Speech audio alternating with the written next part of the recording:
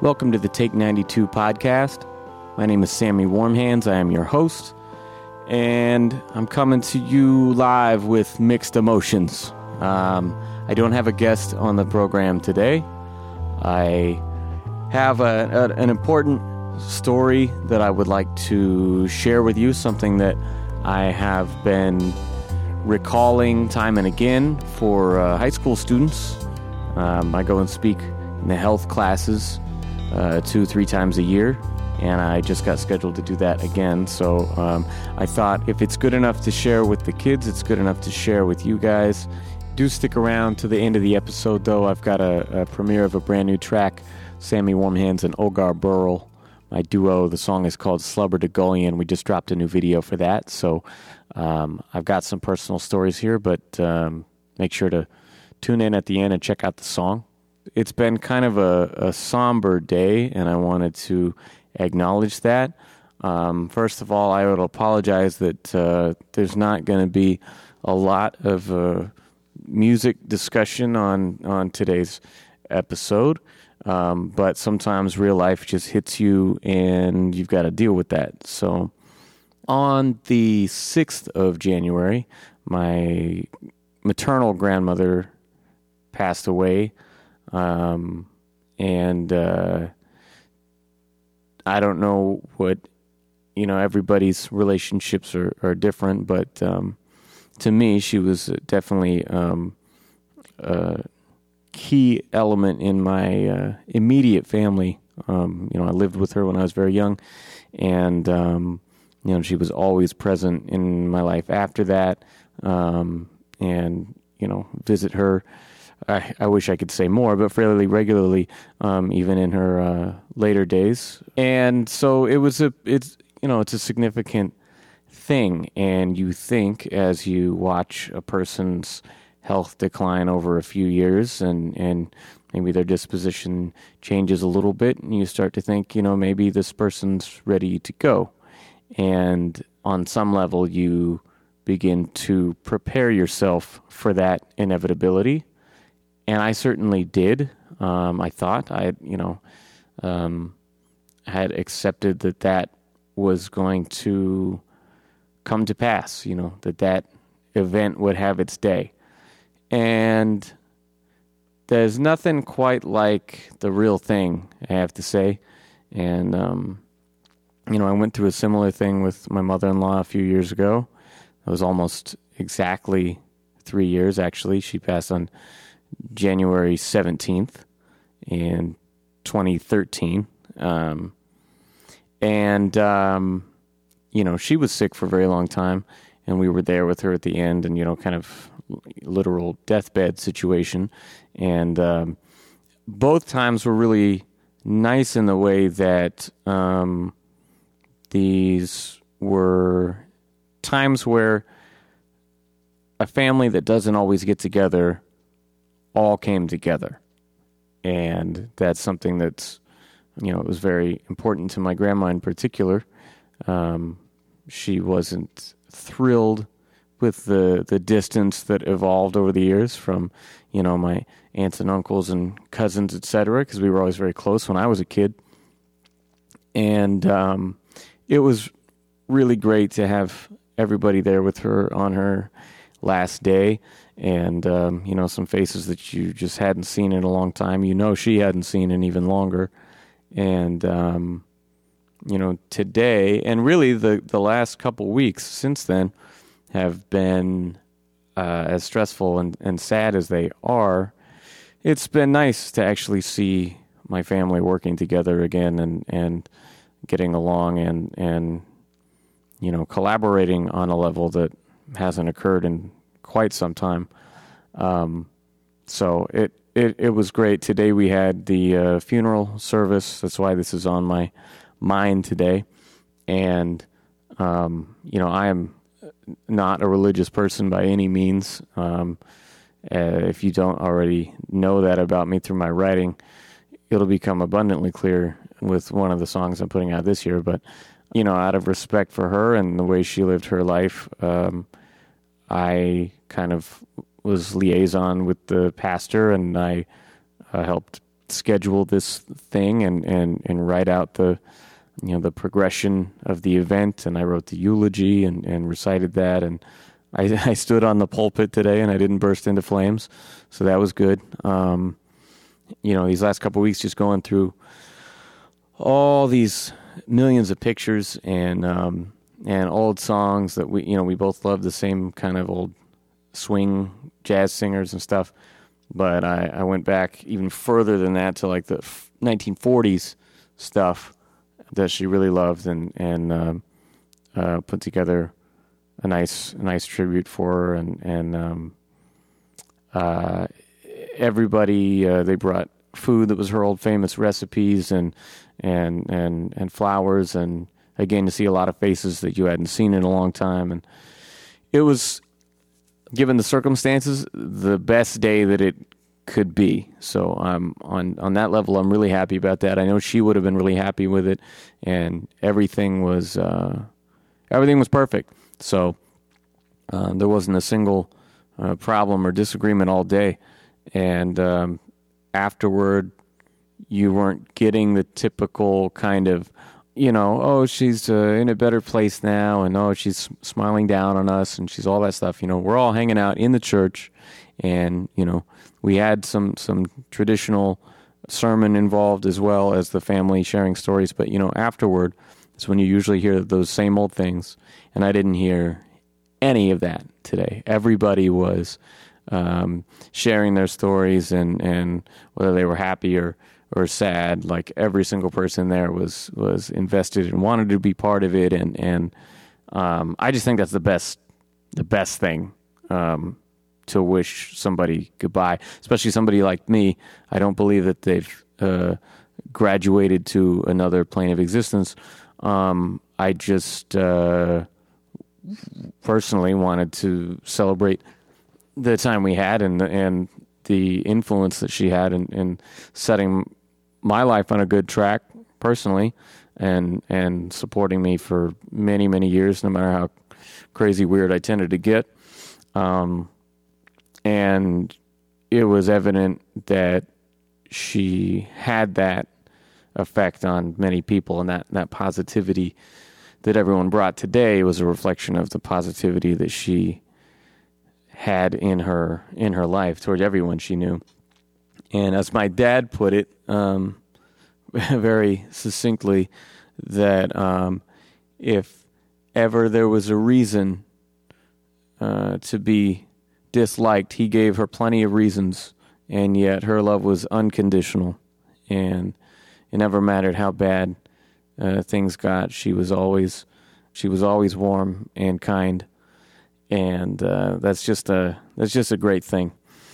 And so I had been planning on sharing one of my own stories on a solo episode here, and it's a little bit on the life and death subject, but again, today that happened. This month has been crazy, between just digesting the emotional impact of losing my grandma and coordinating this thing. I'm shooting another music video tomorrow. I have a different music video coming out on Monday. Got my job on top of that, and life is just hectic. So I thought that if anything, I don't know if anybody would want to listen to this, but if anything, it's just good to help me digest this situation and reflect on it for,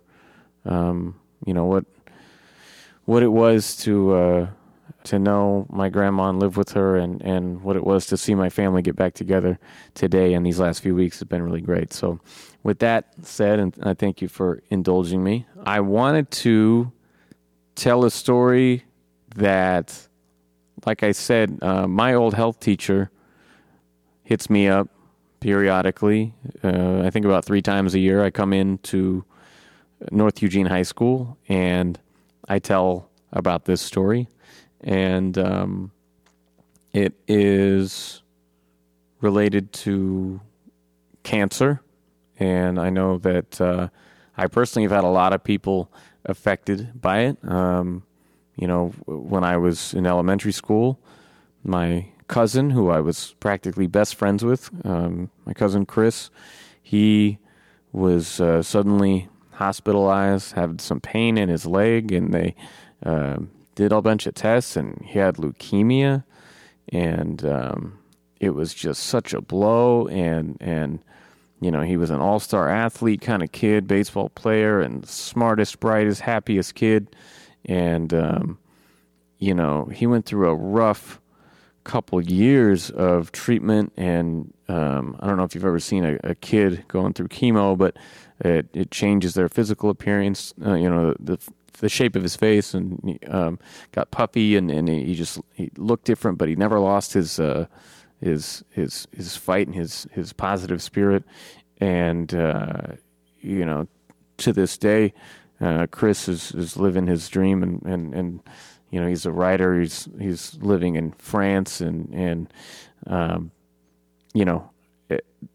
I've seen cancer go that way, and I've seen cancer go the other way, and a lot of times when it goes the other way, it's because we aren't armed with the information to make the right decision when that happens, because maybe you notice something different about yourself and you think, oh, it's probably nothing, and then you find out a year later or something that, oh, now this other thing you got is related to that thing you didn't check out, and you should probably check that out, and oh, you've got that shit. And I've seen that happen as well. So one of those people is, as I mentioned, my mother-in-law, Kathy, and she was someone who had a breast lump, and she didn't think much of it, didn't investigate, and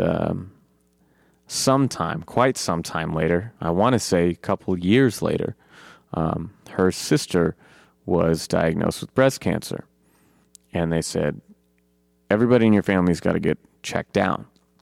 Well, sure enough, she had it as well. And, they both went through, the recommended treatment relative to their severity. And Kathy's was worse. And it was a struggle for a while. And, my wife dropped out of school so she could, be around and help out and go to doctor's appointments and all that stuff.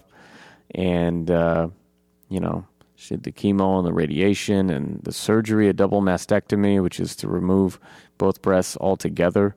You cut it out, and then you go through the treatment to make sure any peripheral cells are healed, or the cancer is killed from those cells. And she went through that whole process, and they said, you're great, you're doing fine. Ran all the tests again, and you know what, you're in remission. And we had a good year of back to normal, and her hair grew back and everything. And then she decided to get her ovaries removed as a precaution, thinking ahead, because you have a higher risk for ovarian cancer once you've had breast cancer. And knowing that, she wanted to be ahead of the curve this time, and so she went in and had them removed, and the surgeon said, everything looks clean, it was great, you're doing great, you look perfect for good recovery time and everything. And when they got the lab results back, they tested everything anyway, and she had cancer cells. And they started running other tests, and it had spread to her skeleton. And bone cancer, from what I understand, there's nowhere to go after that. There's no cutting it out. At that point, you kind of, you have to own it. And so she was sick for a while. She said she would never go through treatment again after the first stuff. She went through it again. She was doing okay, but the treatment was harder on her that time through. and she was active. She was going to the the cancer center that helped her. She was in the commercial for it. She would go and talk to other survivors and other patients, and she wanted to come to North and talk to the girls the way I talked to the guys, because they split the class in two, and I had invited her to do that, and she thought that was going to be great, and eventually she lost that fight. It was pretty remarkable because doctors had basically called it and said, okay, she went into the hospital, I think on or the day after Thanksgiving, 2012, and they said, you're probably not going to come home. And she was like, fuck that, I'm coming home for Christmas. And she did, and she got better, and we had a normal family Christmas and all that. And shortly after, obviously, like I said, it was in January, she started to decline pretty quickly. I think she looked at her daughters and felt like they were in an okay place, and that she had given a good long fight, and it was time to let go of that. So she did, and when I go and share my story that I am about to tell to you, I include her story because, again, that early detection is huge, and that can be the difference in being a survivor or being a victim.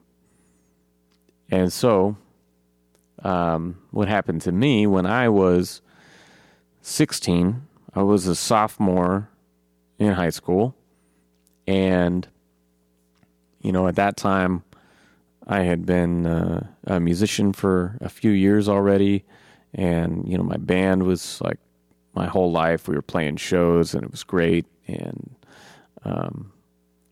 my wife now was my girlfriend at the time already for a couple of years, and I had a good thing going.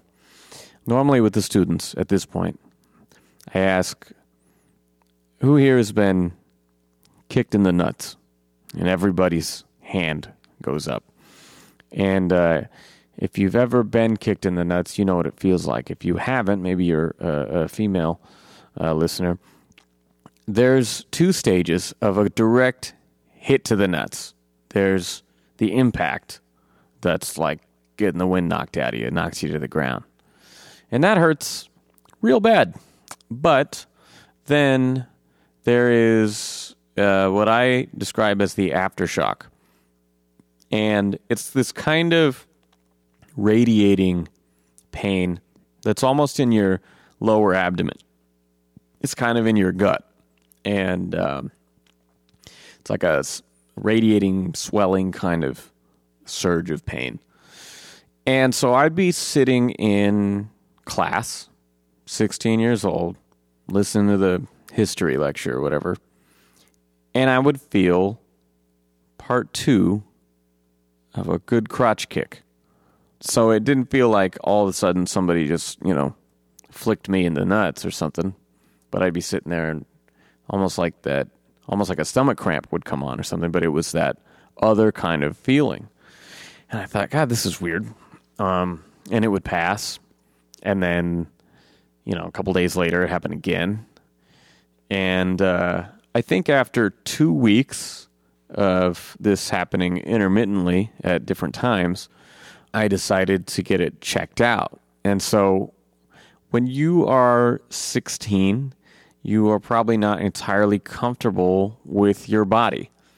And talking about certain private details, especially with your parent, especially if that parent is of the opposite sex. So I remember coming out while my mom was watching TV. It was around close to bedtime for everybody. I don't make my own appointments with my doctor as an adolescent. My mom was doing that stuff for me. I saw my pediatrician until I was 23 years old. I came out and I said to her, I need to see the doctor. I need to go to Dr. Deal. And she said, why? And as obvious as that question was, I didn't really want to answer. I was like, well, I just kind of need to go. So if I could go see him, that's great. She's like, well, what's going on here? And I was like, well, my balls hurt. She's like, your balls hurt? I'm like, well, not all the time, but yeah, sometimes. And it doesn't seem right. I'm like, okay. I don't know how I thought, maybe in the back of my mind, I had some prior knowledge of this, like what it could be, because the only thing I can think of is I was a big fan of Tom Green. And the Tom Green show was on before Jackass was invented. Like the CKY movies were happening at the same time. Some of the guys that started Jackass, but on MTV it was the Tom Green show, and it was similar crazy antics. And at the height of his success, Tom Green had testicular cancer, and instead of shying away from the public, he decided to film everything and make a documentary show about it and show his surgery and everything. And so that was probably, I don't know, only a year or two before this happened to me. So I'm sure on some level I thought, this could be serious. And I go to my doctor, like I said, my pediatrician. It's not exactly his forte, checking adolescent balls. And he said he couldn't tell. He couldn't feel anything. And so he's going to recommend a urologist. First of all, speaking of awkward with your body, if you can imagine this guy who used to give you lollipops when you were a kid now having to look at your junk on display and not only that, but touch it. And I wasn't an athlete past like age 12, maybe 13. So I never had to have like actual physicals for sports. So this was new to me. And on that note, not being in sports at that age, you're not like showering with dudes and stuff. So, I'm a little insecure at this moment. And he goes, we're going to send you to a urologist. And so Dr. Deal sent me to meet Dr. Shannon. And so I went to Dr. Shannon, and he went through the same sort of surface exam, and that was great. Just going from old guy to old guy, checking you out like that. Definitely an uncomfortable situation for a boy of my age. He thought everything felt normal as well. And this is a guy who specializes in that area of the body. And so he ordered an ultrasound. And the only time I had ever even seen an ultrasound was on my mom when she was pregnant with my little brother. He's 8 years younger than me. So I remembered seeing that. And as far as I knew, they only did it for pregnancy. And so they squirt that little KY jelly looking stuff on you, which is very cold, I might add. And then you have a female nurse now, which I'm not sure is any less nerve-wracking for a teenage boy. Checking you out. I remember they put this little, they draped a thing over my dick, so my dick wasn't out, it was just the balls. And I remember thinking this was just so bizarre. And, when I was doing these speeches a few years ago in class, it was before like cell phone cameras were super good quality, and like, not everyone had like Instagram video all the time. And so I used to say, how many of you have ever been on TV? And maybe like two hands would go up, and I'd be like, you saw yourself on TV? And like, yeah, I was on the news, I was running track or something like that, And I'd say, how many of you have ever seen your balls on TV? And now, again, like with everybody shooting videos and taking dirty pictures of themselves, I don't ask that question because I imagine people have probably seen videos of their junk before. But no one would raise their hand, and I would raise mine. And, they have that little monitor that you see the fetus on during the ultrasound. Well, they're showing you the shape of your balls inside your bag. And that was kind of a weird experience. And so they do that, and they send us back to Dr. Shannon for the results. I grew up with my mom and my stepdad, so my parents were there. My dad came as well, and he says there is a dense mass inside your left testicle, and he's like, could be a cyst, could be a tumor, could it be, and I'm just immediately thinking, oh shit. And so I asked, so you mean this could be cancer? And he said, yes, it could, but the nature of this is somewhat uncommon. Normally with testicular cancer, the reason they do those exams by hand in the office is because it tends to be a growth on the outside of your balls, but inside scrotum. So you could feel like a growth, an outer growth, usually pretty clearly, at least some sort of inconsistency. Like when I'm in the school, I have a pamphlet that we hand out that shows you how to examine yourself. And it's like, after a shower or a bath or something, when your skin is warm and relaxed, you're supposed to take your index finger, like your two fingers there, and your thumb on top, and you're supposed to kind of gently, gently, kind of roll within your fingers, and excuse me, and then you switch sides and you do it there.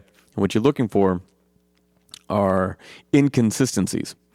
And if you find something that's different, then maybe you should check out. And in most cases, it is some sort of lump that's pretty obvious. Now, the hard thing for me to understand was I had a health class before, the man named Mr. Rivera, and, he explained the thing. He was my gym teacher, and they tell you how to check yourself or whatever. And I had checked when I thought something was wrong, and I didn't feel anything. And then I started to feel like you are essentially plugged in to your body. There's a couple of tubes, otherwise your balls wouldn't be functional. They wouldn't do anything. They're just horrible decor, if not connected. So inside, you kind of on the end of it, you're feeling this big connection and going, well, is this? No, but no, because it's the same on both sides. And so you're trying to check, and you're trying to make sure that, well, it's not that, it's not, you don't know what you're doing. And so when the doctor says there's something on the inside, there's no diagnosis. He said we have to operate. And so I wasn't having it, basically. I had put many years into my music and this one band, and it was finally getting off the ground. We were finally getting shows. We're 15 and 16 years old in this group, and we are playing with people who are in their 20s, who are veterans. We're getting real shows. We're getting respect. We're getting written about in local zines and stuff, and we're actually putting out records, and it was a big deal to me. You see how seriously I take music now and why I've never given up on it. Well, when some people say, like, man, I'd give my left nut to, play with so-and-so, I kind of did, because we had finally booked not one but two shows for the first time at the historic venue in my town, the Wow Hall. And a lot of the big shows now, when they come to Eugene, play at the McDonald Theater. But when I was a kid, the McDonald Theater was a fucking movie theater, okay? It's not a venue of the same history, okay? It doesn't have that behind it. Sure, it's been there for a long time. It's a monument on the downtown circuit, but it's not the same to me as a music venue. That said, if anyone books for the McDonald, I've never been invited to play there, so hit me up. Anyway, so finally get to play the Wow Hall. Sophomore in high school, 500 capacity room. I'm beside myself with joy, and then this shit gets dropped in my lap. So I told the doctor and my parents, no, I'm not going to operate. And they said, you don't understand. You have to go for these things right away. The earlier you find out, the better everything's going to be. And I was like, look, the second show I have lined up, this sounds so dumb, and I can't tell you enough how dumb this decision was, and how I would encourage you in the same situation to do the other thing than what I'm doing in this story. But this is how stubborn I am. So I said, look, the second show I have is opening for Thrice. You don't know who they are. It doesn't matter to me. But they are like our favorite band in the world. They just put out this groundbreaking album, and it is fulfilling a dream of mine I've had forever, to play with these bands that I, grew up listening to in the punk and hardcore scene. And I've been working for so long at this that if we get a bad diagnosis and I'm going to die, I want to die having made some of these things happen for myself and have those experiences and those memories when I'm going out. That's what I wanted. That's what I said. Scrawny little 16-year-old giving a sermon about the power of punk rock. And I refused. So this is in April of 2002, and all of this happens within a couple of weeks. And May 3rd, I believe, played the first show, and it's with this band called River City High, and I think Lefty, I want to say, was the other band on the tour. We didn't even know who they were. We didn't care. We just wanted to open the show and step foot in that room. I mean, the first punk show I ever saw in my life was in 1998 in that very room with my friend Ben Arp. We went to see Less Than Jake, and that night we were introduced to Good Riddance and All, which is also most of the members of the Descendants. So learning about all that music just from that one night alone, even if I hadn't gone there the dozen times I went after 1998 to 2002, just for that one show was enough for me. And I had so many memories in that room. So to play on that stage was monumental. It was fucking awesome. And we had all of our friends there. It was a really great turnout. Probably not to them because there's a 500 capacity room. But when we got 100 people that are there for us, and 50 people who are there for the touring bands, then, we're feeling pretty good about ourselves. So we played that show. 2 weeks later, I think it was the 14th, we played with Face to Face and Thrice. And again, couldn't care less about Face to Face. They were cool. Some of my friends listened to them, whatever. But Thrice had just put out Delusion of Safety, and to this day, it's one of the best albums of like punk, hardcore, metal, anywhere in between those genres that I've ever heard, and it had a profound influence on my life musically for years to come. So that show was monumental. And if you've read my book, I tell you the musical details of this story in there, but I haven't told you the personal side.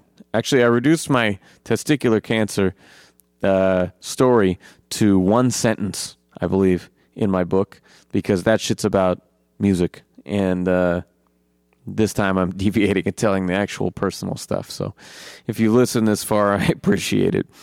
Anyhow, I played those two shows. We had set the date for the following Monday morning after those shows. And when we set this up, it was under the uncertain premise that we didn't know what we were dealing with until we got inside to look. When I say we, I mean the doctors, the surgeon. And my urologist was the surgeon. That was his specialty. So, I was in good hands, but we didn't know what the hell they were going to find. And so there was a chance that I was going to wake up looking the same, or there was a chance I was going to wake up with one ball. And I remember in that meeting, when we were talking about this, my dad was like, well, are there any kind of like prosthetic replacements available? And the doctor said, no, we don't currently have a safe option for that, that we trust anyway. And he's like, well, can I donate? And I was like, whoa, no, that's fine. I don't need to be having my own brothers and sisters by accident or something. That'd be funny.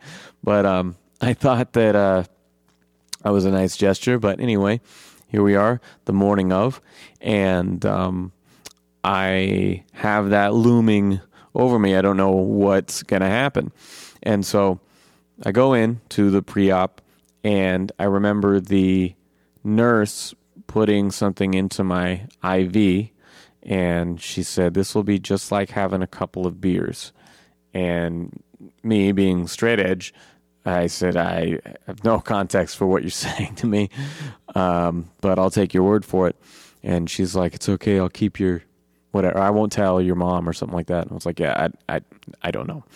Anyway, so they're wheeling me in, and they say, well, once again, we won't know our course of action until we get in there and take a look. And so I'm relaxed on some level with the medication, but I'm worried.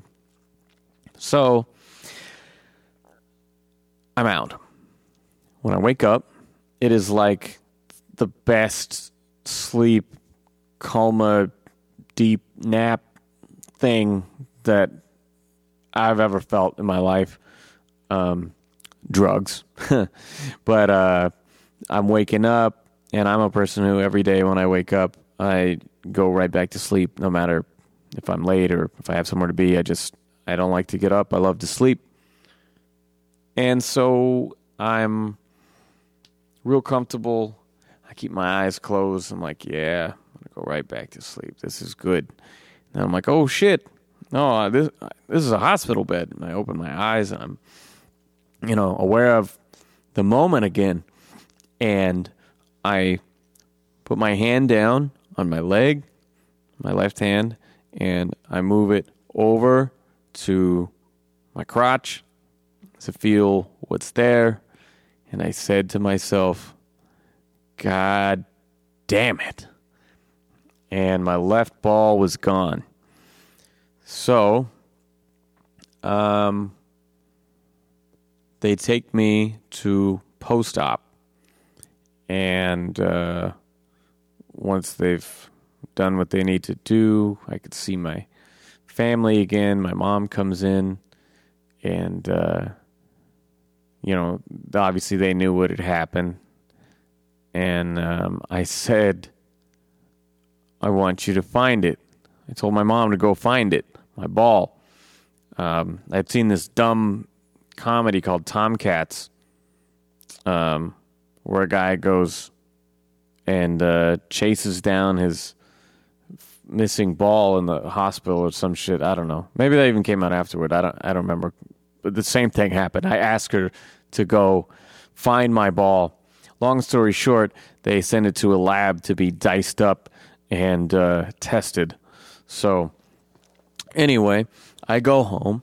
It's the same day, and we have now 5 days to wait for the results. And if you're listening, I don't know if you've ever had an abdominal operation, but in my case, since they didn't know what they were dealing with, they didn't go in an incision through the side of the scrotum, because normally that's what they do if they have a little growth, that's right on the outside of one of the balls. They want to just slice that little thing off. They pull it right out the side. In my case, they didn't know what they were dealing with, so they actually went in through my lower abdomen through an old hernia incision from when I was like 2, and pulled the whole thing up out of me that way somehow. And so if you've ever had an operation in your midsection, you realize pretty quickly that we take those muscles for granted on not a daily basis, but like minute to minute, man. Because when you are speaking or laughing or coughing or sneezing or sitting up or sitting down or rolling over or taking a dump or whatever you do, you are using those muscles. And so I am a pussy. I am a whiny little bitch when I get sick or whatever, and that's, I'm not a manly, masculine man. So I'm very squeamish. Needles make me faint. And so surgery recovery was, I wasn't stoked. And I reverted to my 5-year-old self. And the day that I get home, my mom had gone to CD World, and she bought me 2 new albums that just came out. NoFX, which was actually their B-sides. I think it's called 44 or 45 songs that weren't good enough for our other albums. It might be 45 or 46 songs. I forget what it's called. But it was that, and it was my favorite comedian in the whole world, George Carlin. I had seen his special live when it aired, and we also saw him live in concert the following year, but right now is the release day for Complaints and Grievances. And I put on that record. I was so happy that she had thought to do that for me. And I'm in my bedroom in my bed, and I put that on, and I am cracking up right off the bat, and it hurt like hell. And so I was like, wait, we have to stop the record. I have to listen to it later. This sucks. So I put on NoFX instead. And after school, my friends all came over to the house to see me, but, being like high school age guys, not also super in touch with their feelings. Some of those guys still not to this day, but they came in and started making fun of me right off the bat, just fucking with me one after another, just nonstop, relentlessly telling these jokes, and I'm like, these fucking assholes. And it actually ended up doing me a favor, because once I was able to laugh about it, then I was kind of able to accept it. The ridiculousness of the situation kind of outweighed my insecurity or sadness of like being different than I was 24 hours ago, or even this morning when I woke up, if you've ever had like a new haircut and later in the day you walk by the mirror and you're taken aback, you're like, oh shit, who's that? And you got to get used to it. That's true of other parts of your body as well. Like when I got out of the shower, there was a mirror on the medicine cabinet across from the shower, and I was drying off. And then I go to dry my back. Towels opened up, and I'm like, "What the? Oh, yeah, wow, that's not a thing that I was expecting to see." So it does take a little getting used to. And so yeah, they were assholes, and we ended up laughing it off, and it kind of helped my spirits, I think. And so I waited for 5 days, just laying in a sheet on the couch, whatever. And we finally get the call Friday night, and they said it was a tumor, and no. Okay, so we finally get the call Friday night, and we knew that it was a tumor, and that was why they took it. We knew that they found a tumor, and they needed to test it to see how serious. And so they tested it, and it was benign. So I had 2 reactions to this immediately. One was, God damn it, we didn't have to do this in the fucking first place. And I was pissed off that I had gone through that, and like in my mind, like what, it wasn't necessary, or what. And then after that passed over me, I felt, you know what, I'm actually really relieved that that as bad as it feels right now, that this could have been way worse. This could have drug out for a long time and had a totally different outcome. So I actually am very fortunate the way that it ended. And so I go back to school, and that was my first lesson in gravity with my new anatomy. Because they have those desks where the chair is attached to the desk, and it's like open on one side for you to sit down on it, and then it has kind of the armrest on the other side. And so I get to school in the morning. I'm back. I liked school. I was good at it, and so I'm happy to be there and back to normal. And I sit down in my first class, plop down, and oh my God! And I lean over on the table, and I sat on my fucking ball, and then I was feeling that number 1 hitting the nuts pain, and so I learned I have to move myself a little bit differently as I maneuver through the day. But all of the kids, people would ask me, like, oh, hey, where you been, man? You go on vacation or something like that? I was like, and I didn't really want to tell people. I was uncomfortable, and I was kind of embarrassed, and I'm a confident kid in all other ways, like walk around the school with my mohawk up, and like, I'm a scrawny dude, but I do my music, and I've got purpose and whatever. But like, I don't know, I just didn't feel, I've never felt like really a physically confident person in that regard. And so people are asking me like, hey, where you been? I'm like, well, I don't know. And kind of like meekly explain kind of vaguely what happened. And what I started to notice was, like in between classes, somebody come up to me and go, hey, where you been? Whatever. One of my dumbass friends would be like, oh, he got his ball removed. Yeah, it's one ball now. And so they were, again, being childish assholes.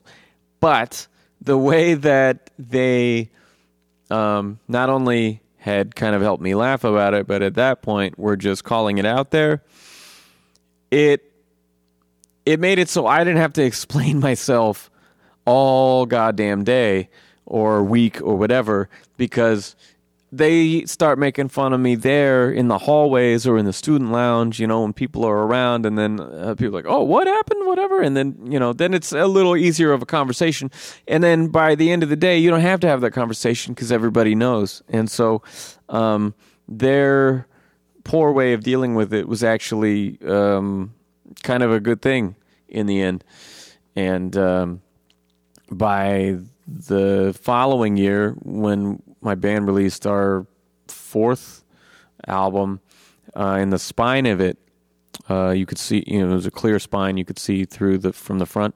I wrote 4 guys, 3 guitars, and 7 testicles. And, by then we were just totally owning it, and it was a normal part of my life. So, if you've ever hung out with me and my friends, usually it will come up at some point, somebody's joke, whatever. The kids always ask me like nicknames, and I can't really think of any nicknames related to the ball thing, but I do remember people would come up and sing that 90s song, I'm half the man I used to be, or like when it came on the radio, they'd be like, oh, it's your theme song, shit like that. But my friends helped me through it. I was fortunate, and my wife now, my girlfriend then, she was with me every day after school while I'm pathetic on the couch. There's actually some really funny pictures of me sitting with her, and then when she gets up, I'm like, reaching out like a baby for the bottle, like, no, come back to me, because I'm a sad and pathetic person, apparently. But, in the end, everything worked out well. The kids ask things like about, functionality. Everything worked fine. As they say, you can function with just one of your kidneys. It's the same thing. The doctor said that it's a fail-safe so that we procreate. I mean, there's so much in one that you would never go through it in your lifetime. That's what they told me. And so 2 is just a backup plan, I guess, a biological backup plan, to make sure that we procreate. And so what did I go and do? I got a vasectomy. But everything worked normal. I wasn't, shooting pixie sticks or something weird after that. And I was fortunate in that I stayed with the same partner my whole life. So I never had to have that awkward, unromantic preface of like, oh, by the way, I imagine maybe some guys do that if they've got like a weird piercing or something. Maybe they give them a heads up. Maybe they don't. I don't know. Or, if maybe it spins around like a curly straw, they would say, oh, by the way, I hope you like corkscrews or something. I don't know. But I never had to have the one ball talk prior to a physical encounter, because I've been with the same person. I tell the kids, if you ask my wife, she would say, I don't even remember what it looked like before when there was 2, and that's just way too much to deal with anyway. So she's been great. And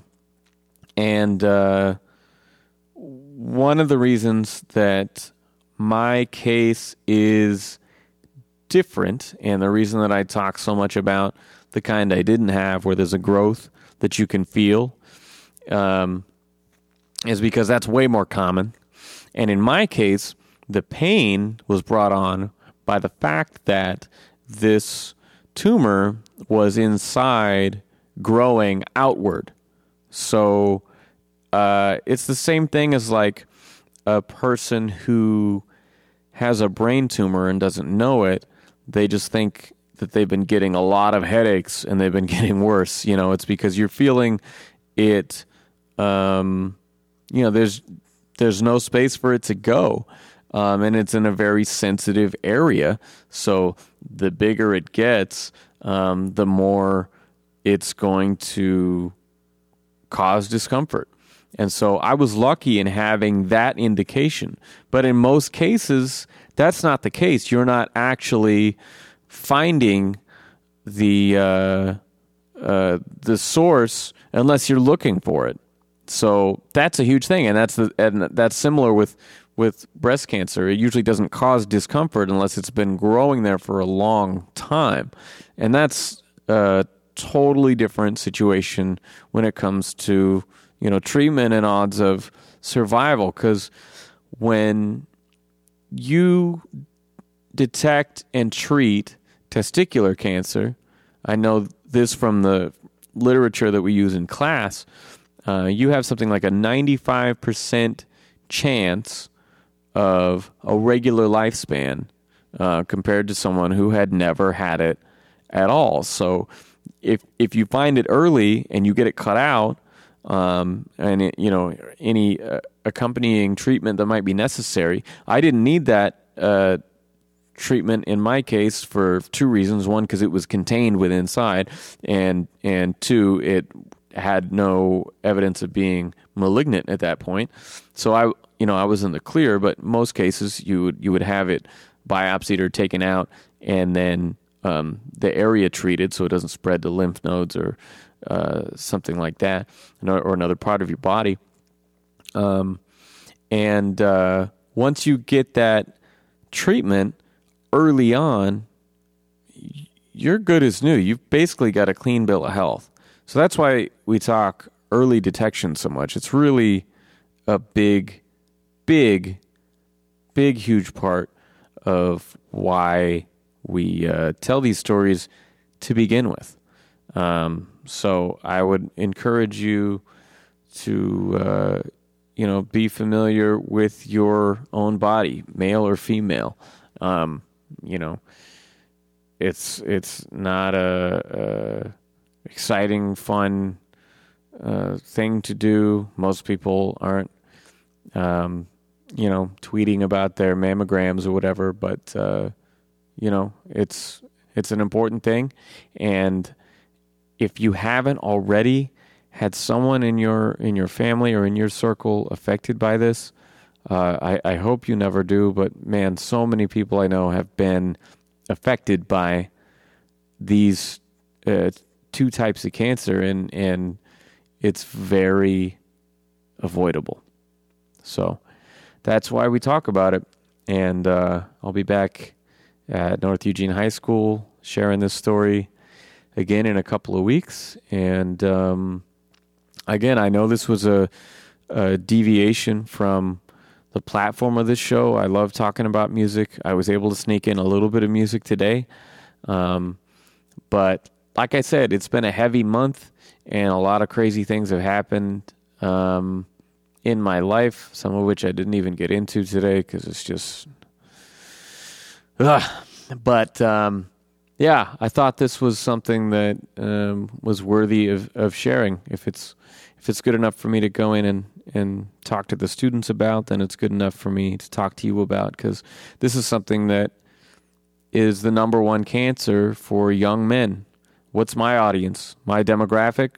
Probably young men. And by young, I mean 15 to 35, because that is the primary range where this happens. I think it's actually like 20 to 30, but it can come, in my case, a few years early.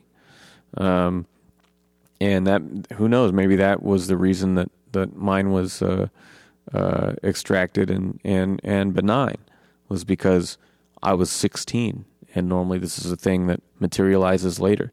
Had I not had the indication of that pain in advance, maybe it would have been a different outcome. Maybe I wouldn't be sitting here telling this story and having a podcast, because podcasts weren't invented yet. So who knows? Anyway, I thank you guys for listening, and I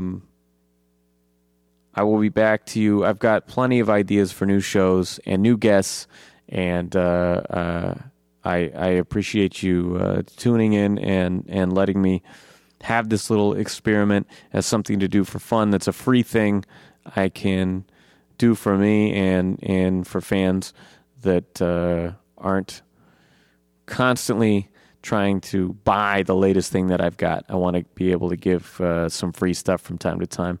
On that note, the day before this airs, myself and Ogar Burrell, our duo, is back together. Not just touring with, me and him as separate acts. Our new album's coming out this year. It's called Rare Form. And on Monday, we just dropped a brand new video called Slubber de Gullion. I'm not going to spell that for you, but Slubber de Gullion, the music video is out right now. You can go to video.take92.com. And Syfal has the premiere. Shut your fucking face and listen. SYFFAL.com has the premiere for the video, so you can go there as well, check it out, and see what they had to say about it. But many lyrics coming at you rapid fire. I made the beat myself. I played some bass on there, and we filmed stuff from the whole last couple tours and this show that we recently did at 924 Gilman in Berkeley. So it's pretty cool, and just a little teaser of what's to come. So thanks for tuning in, and check out the new video, Slubber de Gullion, Sammy Warmhands, and Ogar Burrell.